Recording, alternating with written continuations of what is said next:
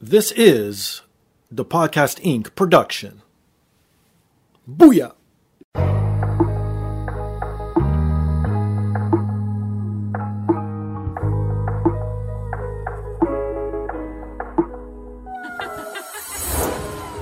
And now, this is the moment podcasting fans listening around the world have been waiting for. Coming to you, not so live from a listening device of your choice. It's time!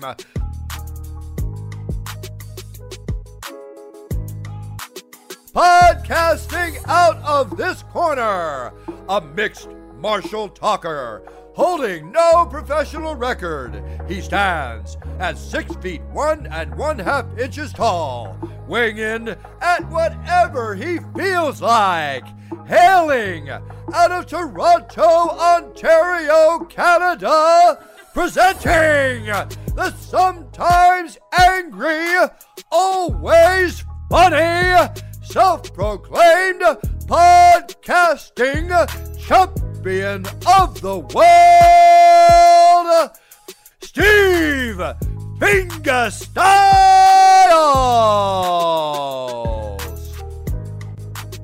So, welcome to another rendition of the podcast. I am here once again, always again, and brought to you by Black Belt CBD.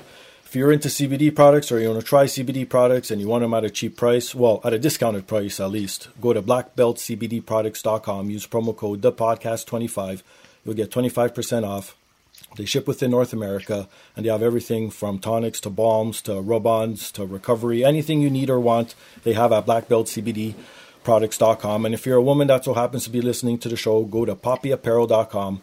And if you like to shop online, they have everything from accessories to dresses to shirts to shorts to jeans, anything that a woman wants or needs that likes to shop online for. Go to poppyapparel.com. Use promo code ThePodcast, capital D. You'll get 10% off.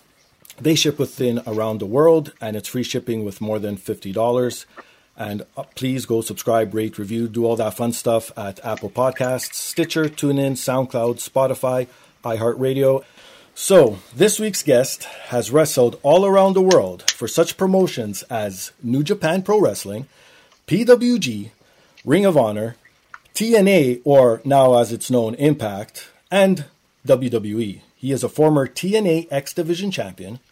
He is also the inaugural WWE Cruiserweight champ and the winner of the WWE Cruiserweight Classic, professional wrestler TJ Perkins. Thank you very much for having me. I'm having a pretty good day, and it's my pleasure. Thank you. Well, you already answered my first question. I was going to ask how it's going. You are, I believe, out in sunny California, I presume? Yeah, West Coast for me is the best coast. I like dry weather is really what it is. It could be gloomy. Right. I'm actually fine with it being cold or whatever, but I like dry. I don't like humidity, you know. That's what kills me. So you've been up here to Canada, and our weather is very humid, especially within like the greater Toronto area where I'm from. Mm-hmm. And even in the winter, summer, it doesn't matter. It's always sticky. It's always wet. Like you go outside and it feels like you need to take a shower within seconds. And so I assume that's what you're talking about that you despise. Yeah, and if you take a shower, like I used to live in live in Caledon actually. This tattoo right here. Oh, nice. Everybody think it's just for Jason. Right. And I like slasher movies, like I like horror, but these are all landmarks of my life. Oh, wow. And this one I got for Canada because I lived in Caledon for a little while. Okay, I know what that is. Yeah, so I'm familiar with the GTA, I guess as you guys call it. And, right. And, the weather out there. I did winter, so I got a pretty authentic Canadian winter experience. And it's beautiful. I loved it out there. But yeah, the humidity, man. And I used to live in Florida, and you take a shower at 2 p.m. and you're going to be sticky the rest of the day. You'll never dry off. It's so horrible. I know it's so true because where I'm from in Canada, obviously, like I said, Toronto, we have humidity. Where my parents are from in Portugal, they have humidity because they're on the coast of Portugal as well. So every time we go back there, it's very humid. So the first time I really got to experience dry heat, like serious dry heat, was when I went to Vegas. And I'm like, Oh, now I know why everyone lives down here. It's for this fucking dry heat. It's crazy. Yeah, I mean, it's weird. Like 115 dry to me is a lot more easy to bear than if it was like 89 degrees and humid. Right. It's just, yeah, it just feels different, you know? Yeah, no kidding. So, okay, first off, what were you doing in Caledon? Why were you living in Caledon of all places? Well, let's see, about 12, 13 years ago, Okay. there was a wrestling group out there called UWA. Oh, UWA right. Hardcore is what they called it. Okay.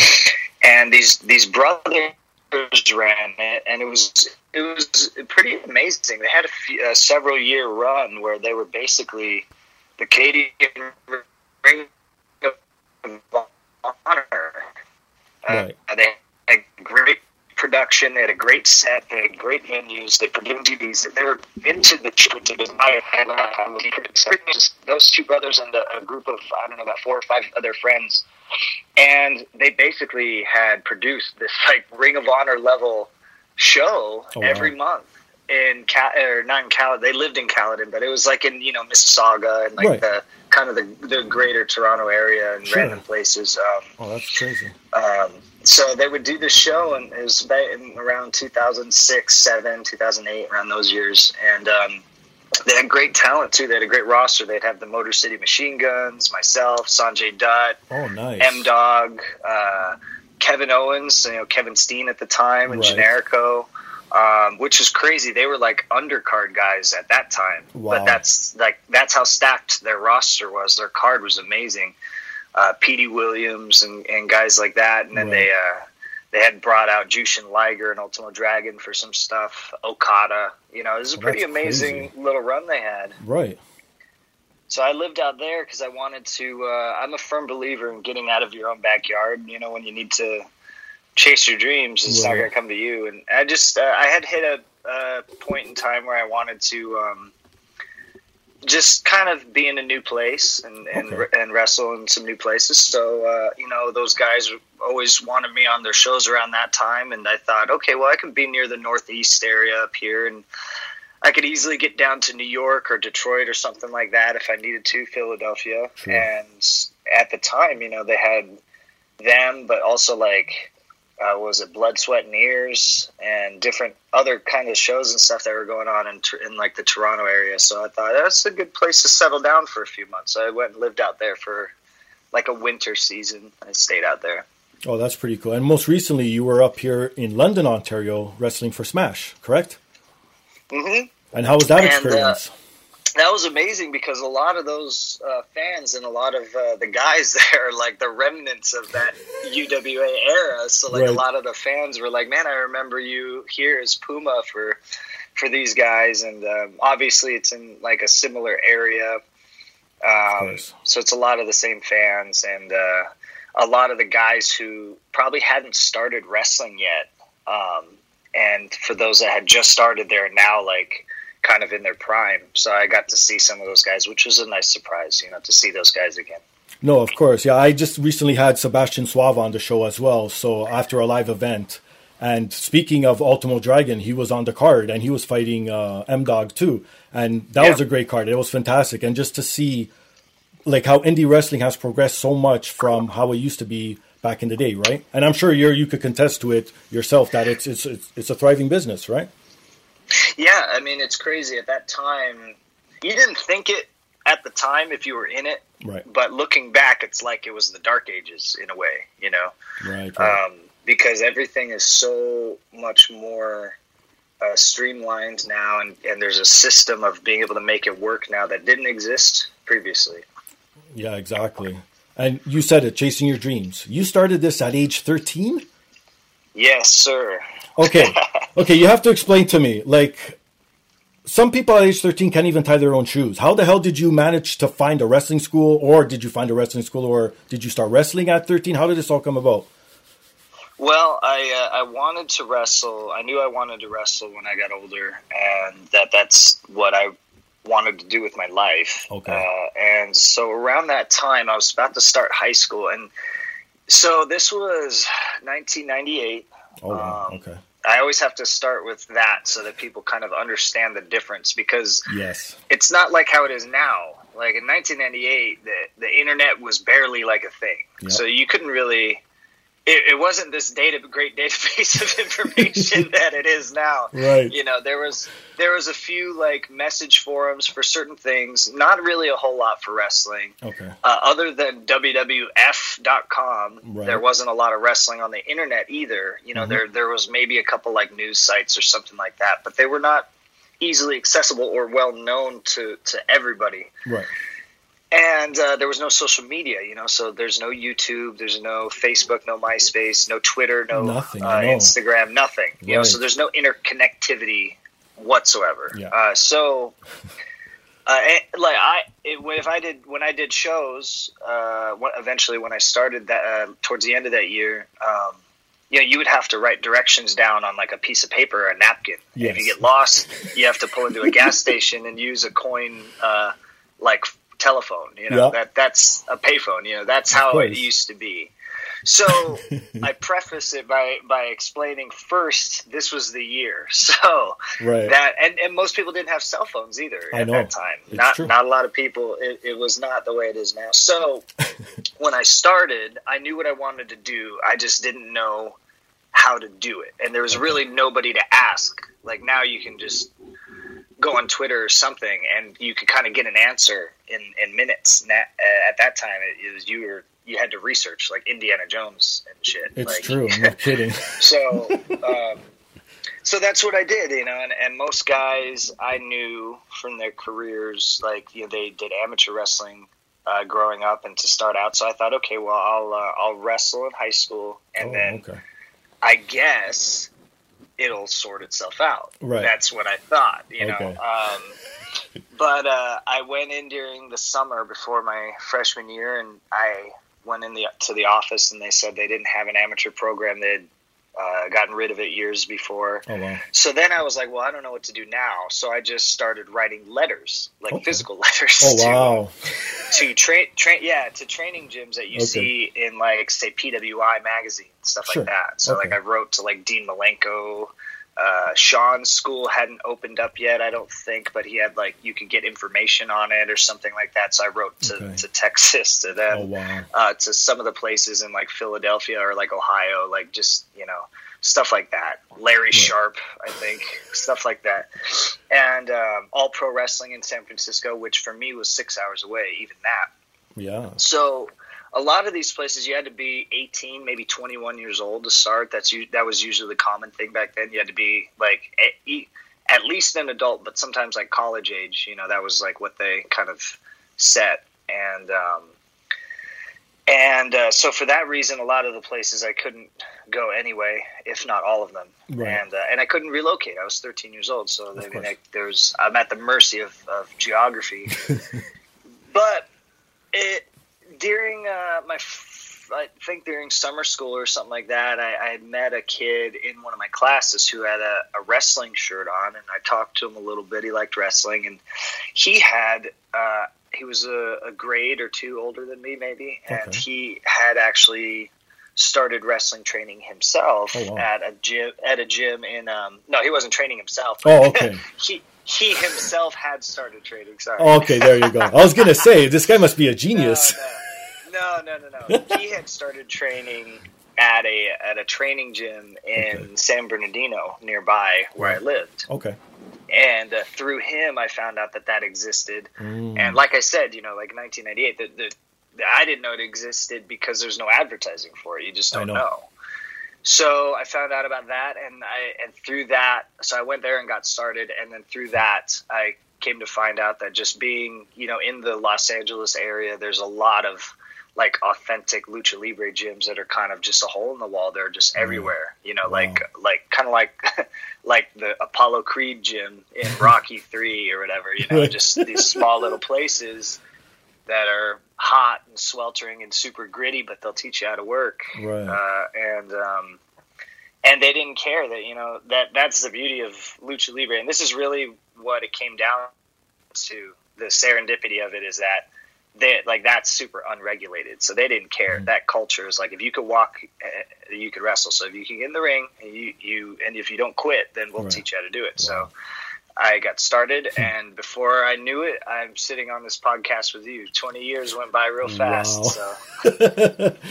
That's crazy. So how old were you when you had your first match? Was it 18 for New Japan? Because I know you went there and became a young boy and was in the dojo and all that stuff. So when did you have... I was actually 13. I only had my first match like a couple weeks after I started training. Oh, shit. Okay. Yeah. I would tag along. So what it would be is I would go to training every night during the week. I just fell right into it. And a lot of the guys, so the training school was attached to a local card that had shows every 2 weeks, sometimes every week. But the guys would go out and try to get added on to other wrestling cards. And like I said, there's a lot of Lucha Libre in Southern California. So there's always a card going on every week somewhere where guys can kind of get added on. Because usually a typical Lucha Libre card advertises maybe 2 or 3 matches, but they'll put on maybe 5 or 6. Right. So the guys would go and try to get extra matches, and I would just tag along with them, and I got added to some matches. That's how my first few matches early on, like August of '98, was what I would just tag along with them, get added in, and get my ass kicked, and that's how I cut my teeth on it. So they'd throw me in a mask, and it was always some other person's mask too, which was the funny thing, because I'd wear it and people would tell me, that's so, and I'm like, yes, I know, but I can't, they won't let me in the ring if I don't wear this, so what do you want me to tell you? That's hilarious. Well, I wanted to touch on that too, the whole Puma gimmick. Was it debuted in New Japan? Was that where the origins was from? Mm-hmm, mm-hmm. So how was that whole New Japan experience, especially being that young? Well, let's see, the first few years, 13 through, I don't know, about 16 or so, I was just doing what I had said there. I'd tag along to shows. I would train throughout the week every night, and then on like a Friday, I would ditch school. On like a Friday morning, I'd leave sometime during one of the early periods, and I would catch a ride with somebody to a show that Friday night, wherever it might be. So we might wrestle in Los Angeles nearby, or down south in San Diego or something, or just somewhere that's accessible, like San Francisco, Phoenix, Vegas, whatever. And then we would do the show, and I would just see who's on whatever show the next night that I was either scheduled to be at or I wanted to be on. So I'd say, okay, well, who's going to the show in Vegas or Phoenix or whatever? Okay, I'm going to jump in your car. And then I would jump in their car and ride to that show on a Saturday night. Then the next night I was like, okay, who's doing the Auditorio show in Tijuana or the show in San Diego on like Sunday? And then I would jump in their car and get there. And then after the show on Sunday, I'd say, okay, who is from the LA area or like the San Bernardino area and can just drop me back off on Monday morning, and I would go back to school Monday morning. And that's what I did for the first 3 or 4 years. Wow. Just if I could get 2-3 shows strung together, I would just jump up in whoever's car and ride with them wherever we needed to go. So around, I don't know, 2000, maybe 99, 2000, I was about 16, and there was a developmental for the WWF at the time. Oh, okay. They hadn't changed their name yet, and that's where Cena and Victoria and some got started and trained there. And so it was kind of like NXT. They had their local TV tapings, and they had the training center, and they allowed me to do the shows and the training. Oh, wow. But I just wasn't, I was underage, so I wasn't going to be under contract or anything like that. It was just like I was good enough to be there, so they allowed me to be there, and then that was it. So it'd be like if somebody was really good in, say, like Orlando, and NXT said, okay, you can come train in the PC, you could do NXT on Wednesday nights or whatever, but that's kind of it. You're not going to get called up. Right. You're not under a contract, but we'll put you to work, and we'll have you around. That's kind of how it was for me. Okay, makes sense. So after about a year or so, they cut ties with WWF, and WWF moved on to like OVW and like Deep South and those other ones. What you know now, yeah. And UPW was more business minded than they were wrestling, so they looked for the next opportunity to sort of be like a farm system. So they connected with Zero One. Right. Zero One had just started. So that's how, when you saw guys like Samoa Joe make their debut in Japan when they were younger. Right. Joe's the same generation as me. We started at the same time. Not in the same place, but at the same time. Right. We're both from California, so I've known him like my entire like career. Right. He's always been like a big brother to me. That's awesome. So that's how Joe ended up in Japan, is through Zero One, because he was at UPW at the time. Okay. He otherwise he was kind of sitting on the outskirts of WWF's radar because he was there. That's what he was there for. Okay. So through Zero One, I met the Inoki family. The Inoki family was helping their office, and they wanted to set up a new gym in Los Angeles as a New Japan affiliate. Okay. So they set up what was called the LA Dojo, the original one, and they needed a class of recruits, and they handpicked me, the Havana Pit Bulls, and then later American Dragon joined us. Everybody knows as Daniel Bryan. Yes. And we basically, we literally hung up the bags in the gym. Like we rolled out the mats, hung up the bags, put up the ring, and we were the first guys there. So the other guys are a little older than me. So New Japan used them as just primary performers. But in me, because I was so young, I was 17 when they recruited me. So they looked at me as an opportunity of, he could be like more of a homegrown guy. So I became a young boy in their system, and like, I stayed in Benoit's dorm room in Tokyo, and I did all that, like swept the floors and would live in the dojo and stuff like that. And that's how I got into New Japan. That's crazy. So do you enjoy wrestling under a mask, or is it something that you were just always wrong place? No, I shouldn't say wrong place, wrong time, but that you just happened so be that they wanted you to have a mask on? I enjoy it. I like playing characters, so I've had like 10 different mask characters throughout my career. I kind of look at wrestling, I guess, maybe the way that like Johnny Depp looks at movies, it's not really about, like, I don't want to just be great necessarily as myself and like win an Oscar or like be held in like this one place in history or whatever in my industry. Like to me, it's just about having fun doing all this different stuff. Right. So I've always enjoyed playing a different character, doing whatever, like that, like all these other characters, like, because there's Puma, but then New Japan had also given me a different character called Cobra 2, which was like the second of the original Cobra, Cobra was during the Dynamite Kid and Tiger Mask generation, the original Cobra. Okay. So when they made a new Black Tiger, which was Rocky Romero, they made me Cobra. So that was like a retro gimmick that they kind of handed down. So there was Puma, there's Cobra, there was an offshoot of Blue Demon that I had for a brief period of time. Okay. There was Sadistico for Lucha Libre USA. There's El Bombero for Lucha Vavoom, which it's always like people see it on like my Instagram and stuff like that. Right. There's Suicide and Impact. Exactly. So there's been a lot, and to me those are like my, Edward Scissorhands and Jack Sparrow and Sweeney Todd, and like those are like my different like characters. I enjoy being able to do that, the diversity of it, as opposed to saying, I was like, TJ Perkins the whole time, and I was like this champion and this champion and this champion, and I got to this title and I main evented this. Like that stuff is cool, I guess, but to me it was more about having fun with all that stuff. So so I enjoy wrestling in a mask, but I enjoy wrestling without it. I like being myself. Right. In a way, myself now is just a combination of all these things. I just take pieces of them that were really more myself, Right. But Puma came about because I had graduated being a young boy, and so they said, it's time for you to kind of come into your own. And there was a lot of comparisons, the way we move and stuff like that. And obviously, like, I idolized Tiger Mask. He was he was right here, actually. Oh, wow. Yeah, you got him on you, too. So, the interview won't show it, but I'm currently showing off a tattoo on my elbow of Tiger Mask. Wow.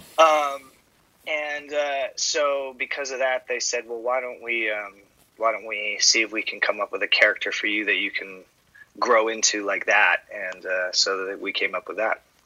Oh, that's fucking awesome. Okay, and one other thing I want to touch on before we get into your WWE career here. I also read somewhere that you were homeless at one point. Is this correct? Yeah. Okay. Yeah.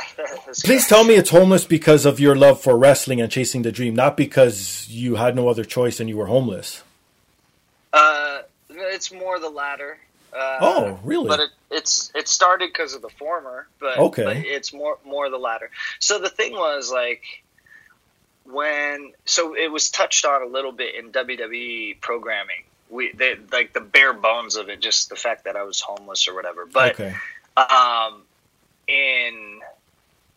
on WWE programming, like the way that it was referenced, at least like sometimes by other characters, like say like Brian Kendrick referenced it, right? Okay. But he referenced it being a bad guy. So he's, drawing comparisons. Well, all wrestlers are young and starving, but we all had to do that sort of thing. But that's not why I was homeless. That's just what he said. So a lot of people took that as gospel, he was just like training and like eating ramen and kind of sleeping in his car sometimes. That's exactly what I was thinking. Yeah.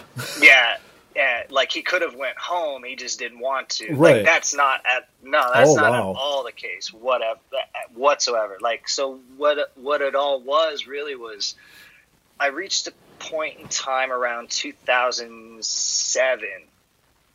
By the time I was 21, I kind of already knocked out my bucket list. I had already done like dark matches for WWE. Okay. I had done TNA and like, pay-per-views and TV tapings and stuff like that. I had lived in Mexico, lived in Japan, done the Tokyo Dome, Arena Mexico, CMLL, everything that I wanted to do, I did by then. Okay. So after that, it was just kind of like, Ring of Honor, like all that stuff. Right. And so for a few years, I was just kind of bouncing around between all these different things. I would do Ring of Honor, I would do TNA for a little bit, and then I would kind of go back on tour New Japan, come back to the States, go back to Mexico, come back to Japan, like all that stuff. Right.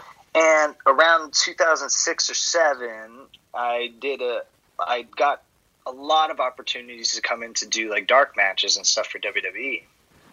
And I thought, well, maybe it's time I actually try to give it a shot to go there. Like I had kind of been there, but not really looked at it as an opportunity. I just thought, well, this is kind of a cool thing and I'll do it and then I'll go back to my own thing. But now I was kind of thinking, all right, I was going to say I'm getting a little older, but I was only like 22 at the time. But I was like, okay, I'm not a teenager anymore. Maybe I have a shot at kind of getting into the company. So, I did all these. I would go to TV and do all these dark matches and things, and it was recommended to me by Tommy Dreamer actually that maybe you should go down to Florida and try to get in front of a different part of the company and see if you can get in that way. Oh, okay. And like I said in the beginning, all this stuff, these are all landmarks in my life. I believe you got to go out and chase your dreams. When I was in CMLL, I lived in Mexico City. When I was in Japan, I lived in Tokyo. I lived in Canada, I lived on the East Coast. I lived, all these different places. That's crazy. So I said, okay, you're right. And I packed up the car and drove to Tampa and walked on at FCW. I basically quit every place I was working. So New Japan, TNA, Ring of Honor, all of it. I said, I can't do it anymore. I'm focusing on this now. Okay. So I walked in at FCW. I told them I had never wrestled before because I didn't want that stigma. Oh, so like that was kind of like, not like it was a hard thing, but I think a lot of people might have trouble with that, like kind of swallowing their pride. But like to me, I felt it was necessary for them to not look at me with some kind of judgment. Sure. So I just said, I want to wrestle here, and I've never really wrestled before. So I just walked on like a brand new student at FCW in their camp. They knew after like one day, they're like, you clearly have wrestled before. Right. But I was there for, a few months, and I tried to just get a secondary job and do indies as much as I could on the weekends when I wasn't at the camp in FCW. Mm-hmm.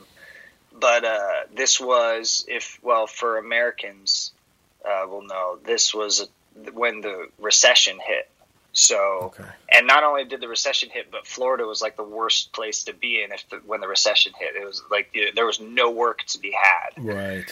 And I was a 23-year-old who had wrestled all his life, so I had no work experience. I barely finished high school. So I have like for those places who were willing to give an opportunity to somebody, I had the worst resume in the world, because it's like, this guy has never even had a job. How can we trust him to have a job? Of course.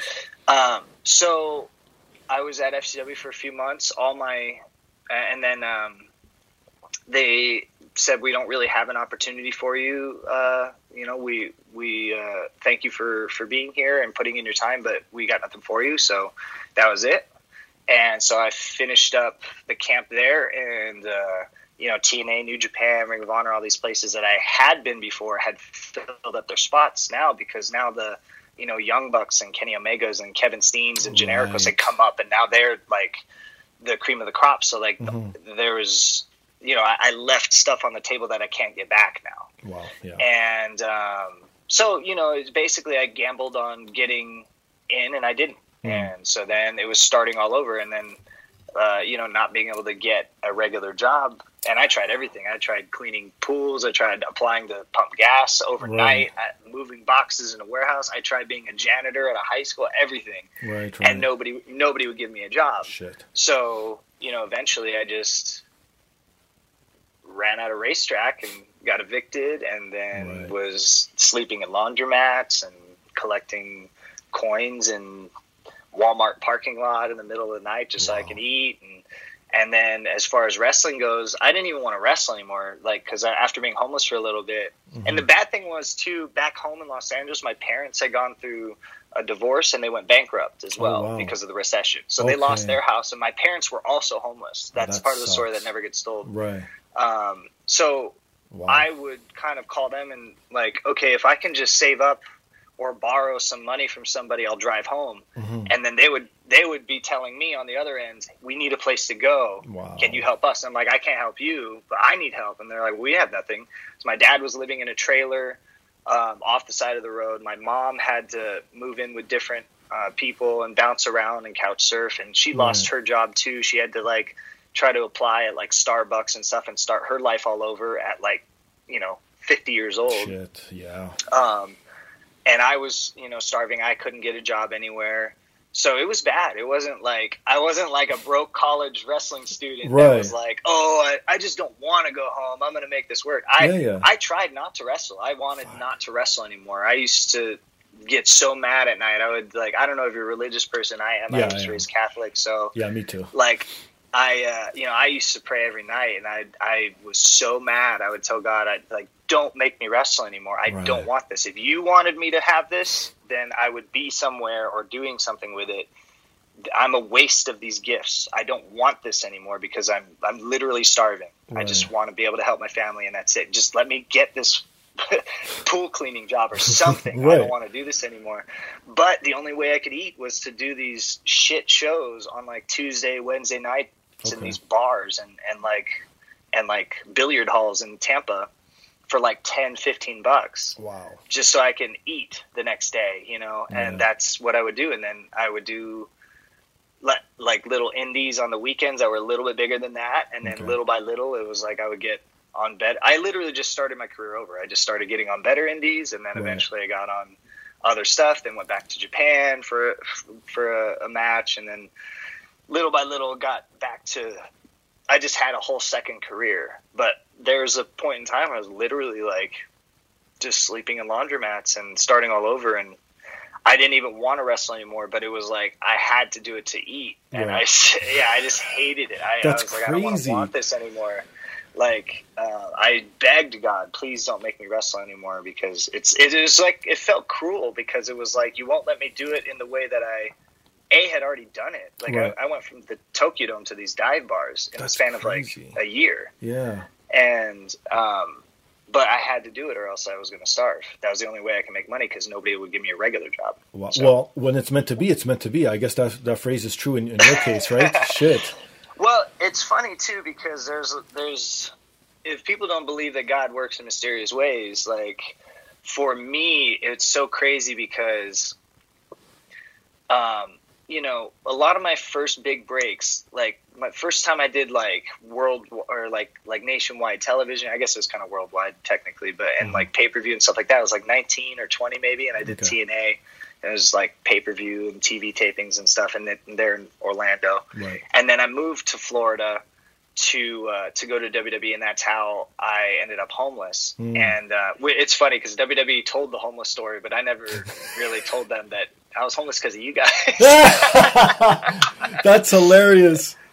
They celebrated it, but I was like, you're the reason why I was homeless. I was trying to get in with you guys. Oh man.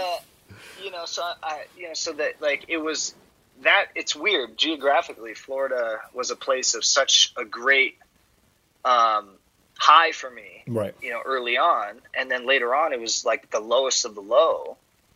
And then later on, like one of my first really, I think, good opportunities of Ring of Honor when I started getting back on my feet. Ring of Honor was the second place because I moved on to a show called Lucha Libre USA, did a few seasons with them. Okay. That's how I saved up enough to finally like move home and help my mom get back on her feet. People don't realize how much money it takes to just drive across the country. It's right. hard. You can't just be poor and say I'm going to go home. Like I know when you have to drive 2,000 miles, 3,000 miles, like you have to like find a place where you get ahead like $500, right. and even then you have to starve and sleep in your car just to get home. Yep. But so it took forever just to get that threshold so I can go back and try to save my mom. Oh my God. But Ring of Honor was one of the first shows I had there was like somewhere like in, I don't know, St. Petersburg or like Fort Lauderdale. And I was like, okay, I got to go back to Florida for this. And then my first show as Suicide when I signed back with TNA was in Tampa. Oh, okay. And then after that, I spent a few years there, 4 years or whatever. And then WWE called and said, we want to do this Cruiserweight tournament. Right. And they said, it's going to be in Orlando. And it's like, I can't. There's some cosmic significance for me with Florida that is both the bane of my existence right. and also like, the place of my greatest things. It's right. it's like my clock tower from Back to the Future. Like I'm tied to it significantly in some way. Can't escape it. Oh my God. Okay, so you touched on it, the CWC. So how did all that come to be? From first contact to you winning it all to becoming the champ, how did all that come about for you? So I had just my contract was up at Impact. I chose not to re-sign, and we just parted ways mutually. And I was just kind of wanted to be a free agent again and do my own thing. I didn't really want to just go back to the Indies. I wasn't sure what I wanted to do. Maybe go back to Mexico or Japan or something. So I just kind of floated for a year. I did the projects I wanted, and then otherwise I just didn't do what I didn't want to do. And then they called and said they were doing this. It was Regal that called me. Nice. And asked if I was interested, and I said sure. At this time, WWE was not on my bucket list anymore. Like I didn't really care if I went there. Okay. But I did know that, like, just from speaking, like I guess I'm getting a little older, so I kind of knew, like, I would run into fans at, say, meet and greets, right, okay. that were, like, X Division fans in 2004, 5, 6, around that time. Right. And they would meet me in, say, like, 2012 or 13 when I would do, like, Impact meet and greets, and they'd say, man, like, 8-10 years ago or whatever, like, it was this is what got me into wrestling. Like they were maybe teenagers at the time. So now they're like 26 years old or whatever. And they're hooked on wrestling, and they would tell me. And it was like crazy because that's how I used to look at the WCW Cruiserweight division. Right. Guerrero, Malenko, Jericho, Benoit, Ray, all these guys, they got me into wrestling. Not got me into it, but like that was a significant piece of my upbringing. Right. And so then I was meeting these people that now I had been around long enough that I was part of something that was their upbringing. Yeah. So when the Cruiserweight tournament came, even though I didn't really think about necessarily going to WWE, I knew that would kind of be like this generation's J-Cup. So I was like, okay, this is going to be a significant thing. I should definitely, do this. Right. I don't have to stay, and I probably won't stay. It doesn't really matter. Right. I didn't really think about that. Okay.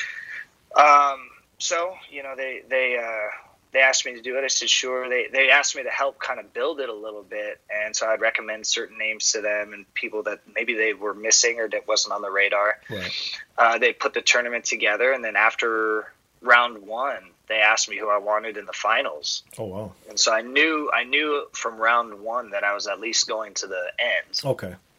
And they gave me a choice between Metallic or Zach. And I chose Zach because I'd known Zach. I know Metallic really well, too. We're good friends. But I knew Zach really well, and I wanted to have that match. But they wanted to go with Metallic, probably just because the styles are a little bit more diverse. They want to do it that way. Makes sense. And because me and Zach might be a little bit more straightforward. So me and Metallic would probably cover more ground. And that's how that went about. So I progressed through the tournament. Every time I would come back through the curtain, Hunter and Sean, Regal, all the guys would be waiting for me. I didn't know if that was normal or not, but they were definitely kind of taking care of me in that way, and they were happy to see me succeed. So we got to the end, and I wasn't even under contract when I won. I didn't sign my contract until before the pay-per-view. Afterward, when I did, I think Clash, sometime during that week after I'd won is when I finally came to an agreement on a contract. So that's the other thing. A lot of people think, well, he only won because he was under contract, but like they were still negotiating with like Zach and Coda and those guys. Right. Coda ended up staying and coming back in for NXT and doing some other stuff. But but me, I told him I didn't know if I wanted to stay. I kind of wanted to do Lucha Underground.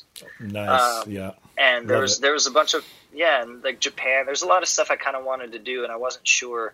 It was really like Regal had pulled me aside one day after one of the rounds and kind of said, look, they're probably going to offer you something at some point. When they do, like, you might be like at the right age to settle down for a little while in one spot. Cause I had always bounced around. I've always liked to bounce around, but he was like, really kind of talked me into it. Like, you're you have responsibilities now and you're getting older. Like you should, you're in your prime, you're entering your prime. You should settle down for a little while. It's about time. You put in the time. So, stay here for a while. So I did. And I could like just not after I won the title. Just not, but everybody knows I wasn't even under contract when I won. Well, that's good. Yeah, I thought you were under, because that's the whole thing too. Again, I try not to read the internet and all that to see the spoilers and shit. Because to me, I'm a wrestling fan. Like I like to enjoy it fresh. I like to the whole point of wrestling is the shock factor too. Not only the wrestling itself, right? So I try and stay away from all that. But I knew going in that they were sort of wanting Zach and Coda, and those were the two guys they were focusing on, but they weren't really under contract. So then in my mind, it was like, okay, they're going with these two guys in the final. I'm like, oh, it has to be TJ because he's under contract. Like he must have signed or something. So I was one of those people too. Well, actually, no, the reality of it was, because I remember the exact night that they brought everybody in, because everybody started their negotiations all at the same time. Oh, okay. All like 30 of us or 20 of us, however many was still left. Because it was after I think round 2. Oh, okay. They brought us all into the theater at Full Sail. We all sat together, and there was maybe 2 or 3 different reps from WWE. Like Regal was one, Canyon from NXT was one, and I don't know, maybe Hunter. Sure. And they would meet with guys individually. We all just kind of sat in a group in this giant theater, and one at a time we would go to one of those 3 kind of stations, and we would. Okay. They would kind of tell us what they wanted and put out offers. So Zach was under contract. All the UK guys were under an actual contract. They couldn't process a visa without it. So technically Zach was under contract for, I don't know, a few months or something like that. Sure. So he would have been the safest bet if they wanted to put the title on somebody, because even if he chose to leave after those few months that his visa and short-term thing was up, he was technically a WWE employee before anybody else. Oh, wow. Jack, Noam, those guys were under contract. Okay. Metallic denied his right out the gate because he wanted more money. Oh, wow. So I don't even think he was under contract when we were in the finals. He was the one that was probably playing the hardest to get because he had more concern. He has a family and kids and stuff in Mexico. So, he had a pretty good career going as far as being able to do either CMLL and New Japan both at the same time. So for him, it was a big money issue that he didn't want to just relocate with his kids and everything and not be, have certain things met. So he was the hardest for them to get. I had told them about, because I had already talked to Lucha Underground and I kind of wanted to go back to Japan. So I told them I'd have to wait if they wanted to offer anything. So I told them I probably won't stay. Okay. Kota was the closest, other than Zach. It's funny because Zach and Kota were actually the closest. They were the safest bets, but they chose not to go with them. But that's funny. After having been there, one thing I came to understand is they do stuff like that on purpose. So they put Zach and Kota in different brackets. Right. They do that on purpose because they know WWE fans are going to fantasy book it. Gotcha. Yeah. But the intention was never to have them in the finals at any point. Right. But they know that the fans will fantasy book it, so then that advertises itself. Of course.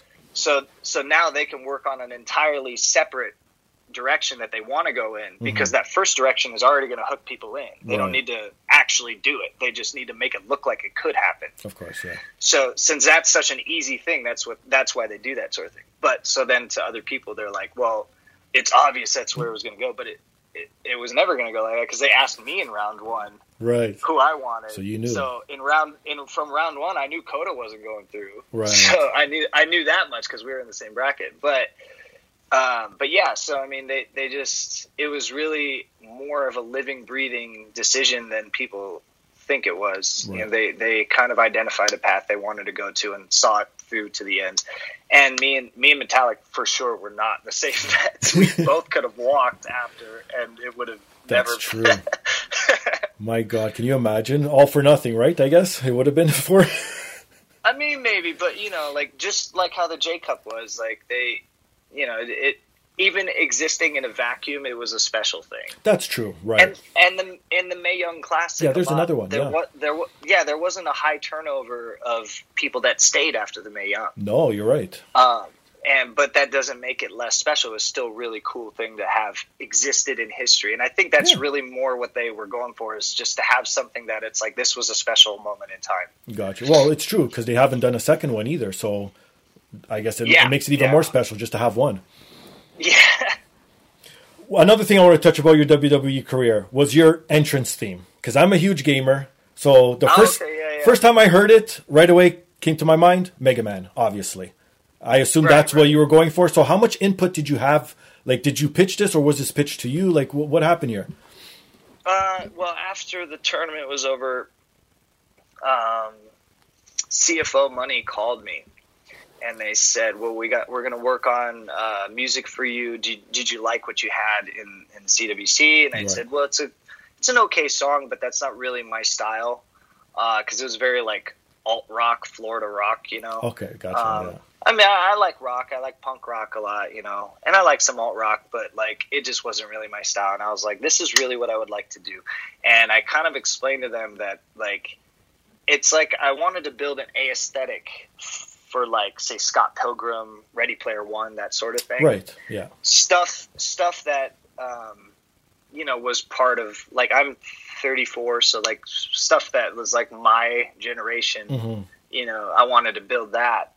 And so I gave it, well, first, that's what I wanted to explain to them. But actually, what really happened was they said, give us a list of your favorite artists, and we'll come up with something. But my list was all over the fucking place because I gave them a list. Now, they're like, give us a short list of your favorite artists, like 5 or 10 of them or whatever. And I was like, okay, Tupac, Elvis, Blink-182, Billie Holiday, and it was like nothing was related at all. Black Rebel Motorcycle Club, I was just giving them all kinds of different stuff. Rancid. Oh my God. And so then they're like, okay, well, we'll work on this. And then like 20 minutes later, I'm like, what the fuck did I just say to them? Right. So I called them back and I said, look, this is what I really want to do. Can you make something that sounds like, Mega Man mixed with like Sex Bomb and like just that this is what I'm going for. And they said, you know what? I think we know exactly what you want. And then they went, put that together, came back, and I said, this is beautiful. This is fucking amazing. So then when the music came in, I went to the production guys at Raw. Okay.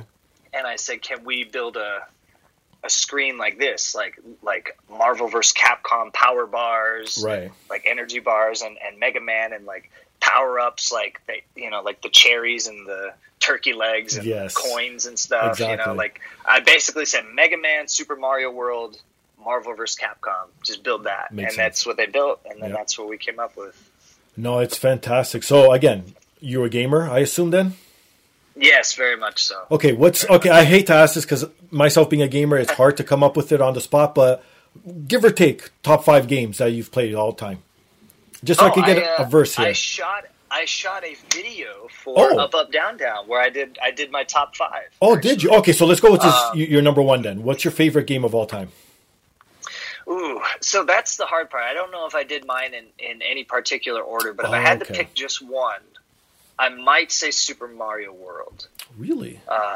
Yeah, that might just be because of the point in time that I was playing it. It's just the one I dove into the most.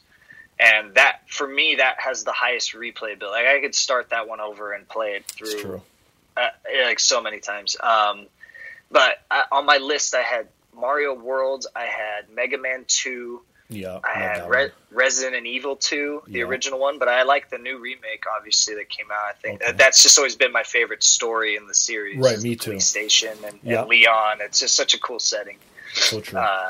And the 2 different paths, you could finish it 2 different ways. Right. I liked that. Let's see what else I have on there.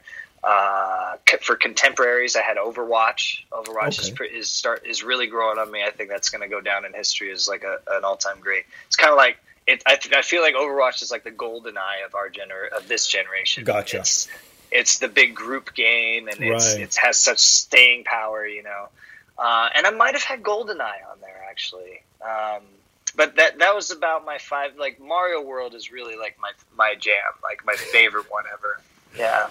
No, that's awesome. Yeah, because I think I had Resident Evil 2 because I did a top 5 too when I first started podcasting, and I can't remember. It's Resident Evil's on there. I believe Grand Theft Auto, one of them. I don't remember which one. Probably San Andreas because again, I spent a lot of time on. Borderlands is another favorite of mine. I spent so many hours on Borderlands. So I'm an Assassin's Creed fan as well. So yeah, just stuff like that. Cedric is a big Assassin's Creed guy. Oh, is he?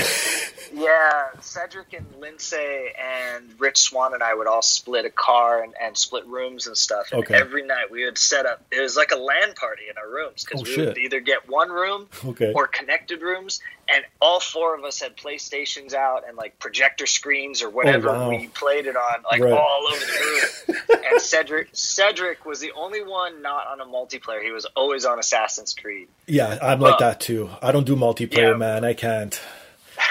It's not my thing. We were always either all on like say Friday or maybe Overwatch or just 2K. We would jump on and just have random matches on 2K. But Cedric was always on Assassin's Creed. He's a big Assassin's Creed guy. Oh, that's cool. So, what about currently? What's in your?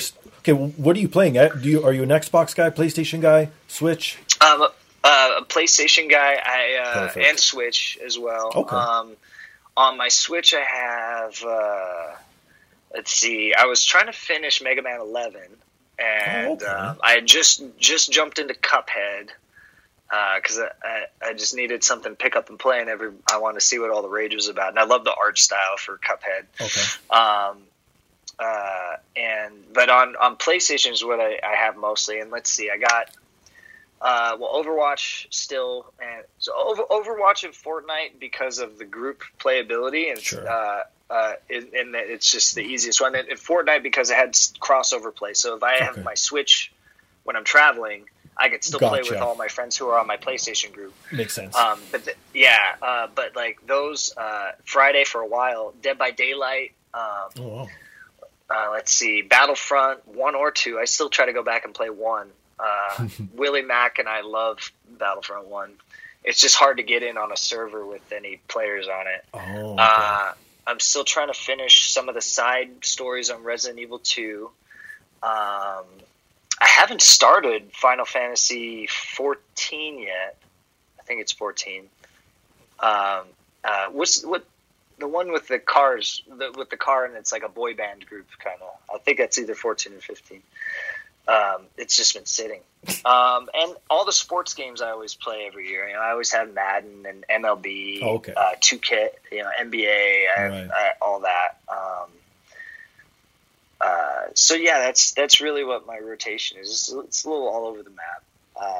I have Tekken 7, Marvel vs. Capcom, the whatever the latest one was. Yeah. I need to get Mortal Kombat. Everybody jumped on that. I haven't yet. But. Yeah, I heard that's very good. It's apparently they're saying it's the best one of all time.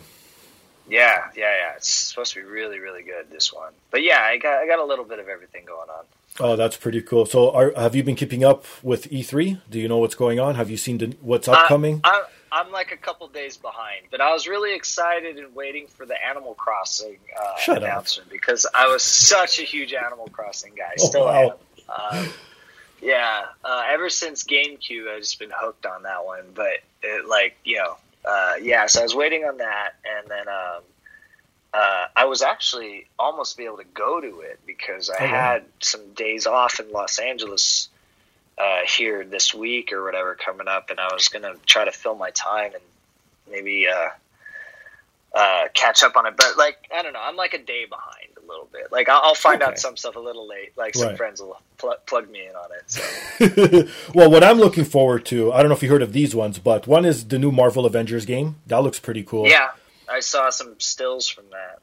Being an old school gamer, Contra, the new one, I think it's called Rogue Corps or something. I didn't see the gameplay, I just heard about it, so I'm kind of, I don't know, because side-scrolling games, again, I think they're a bit dated, and I need more than just shooting and going in one line, you know what I mean?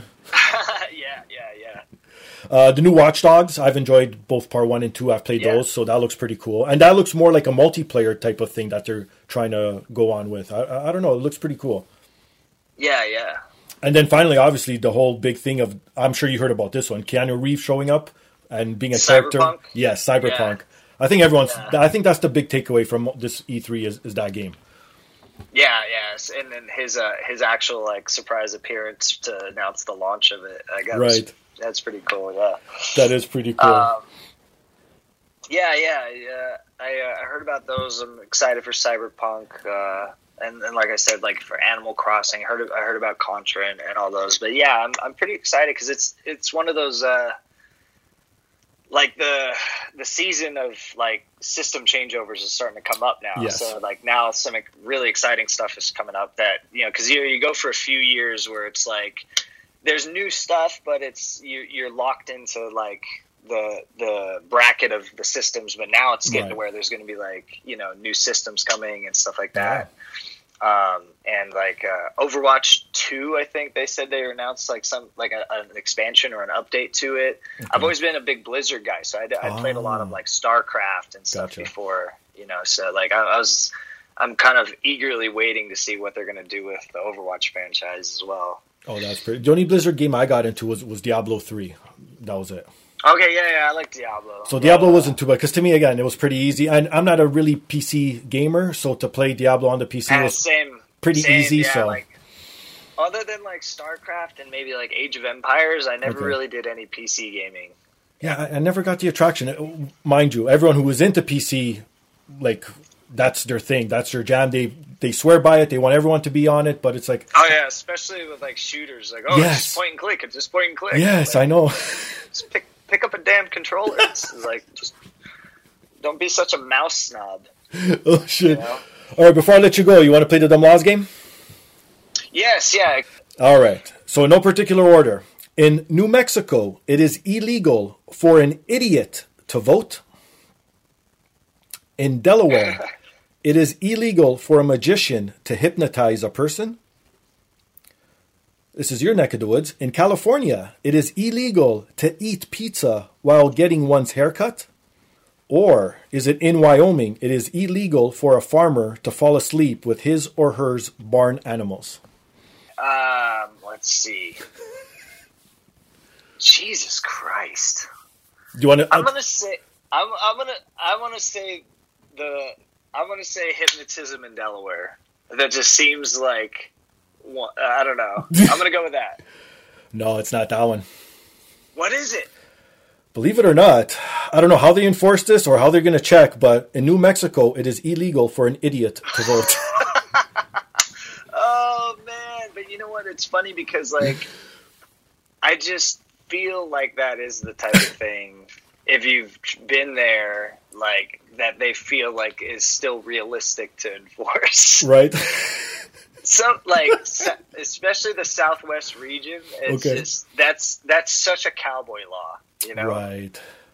Yeah, you should see some of these old laws. Most of these laws, I don't bring them up because you would know for sure that they're the real ones. Still involves with like pitching a horse up or having firearms and duels. For some odd reason, in a lot of the states, if you've participated in a duel, you cannot run for office.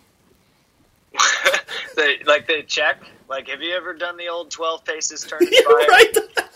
Yes. Well, unfortunately, you cannot be mayor. I know, exactly.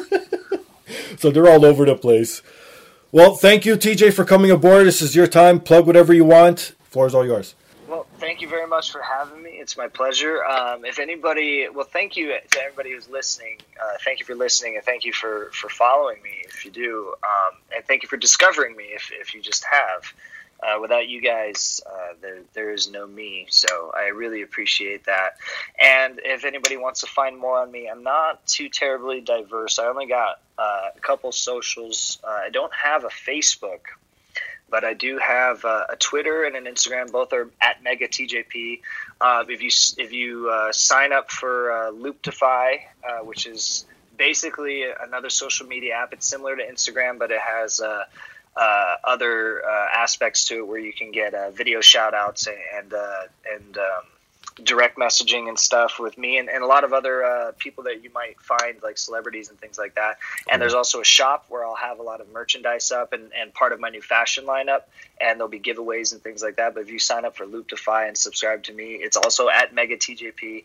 And then you can find my touring schedule and my online shop for Detonation Kick on detonationkick.com. So if you want to see if I'm in your area or if you want to pick up anything from my brand line, you can go to detonationkick.com and find that. And that's basically it. Thank you guys very much for listening, and thank you very much for having me. Not a problem. And for myself, you can find me on Instagram, Twitter, Finga Styles. You can follow the podcast on Twitter, the podcast app. Email us your thoughts, suggestions, questions, comments, anything you want to get off your chest at thepodcastapp@gmail.com. Please subscribe, rate, review at Apple Podcasts, Stitcher, TuneIn, SoundCloud, Spotify, iHeartRadio, and support the sponsors. Go back, listen to the beginning of the show. I do not want to repeat them again. All good, my friend? Thank you very much for having me. It was my pleasure. It was a fun one to do. Thank you once again. On that note, he's TJ. I'm Steve. This is the podcast. Peace.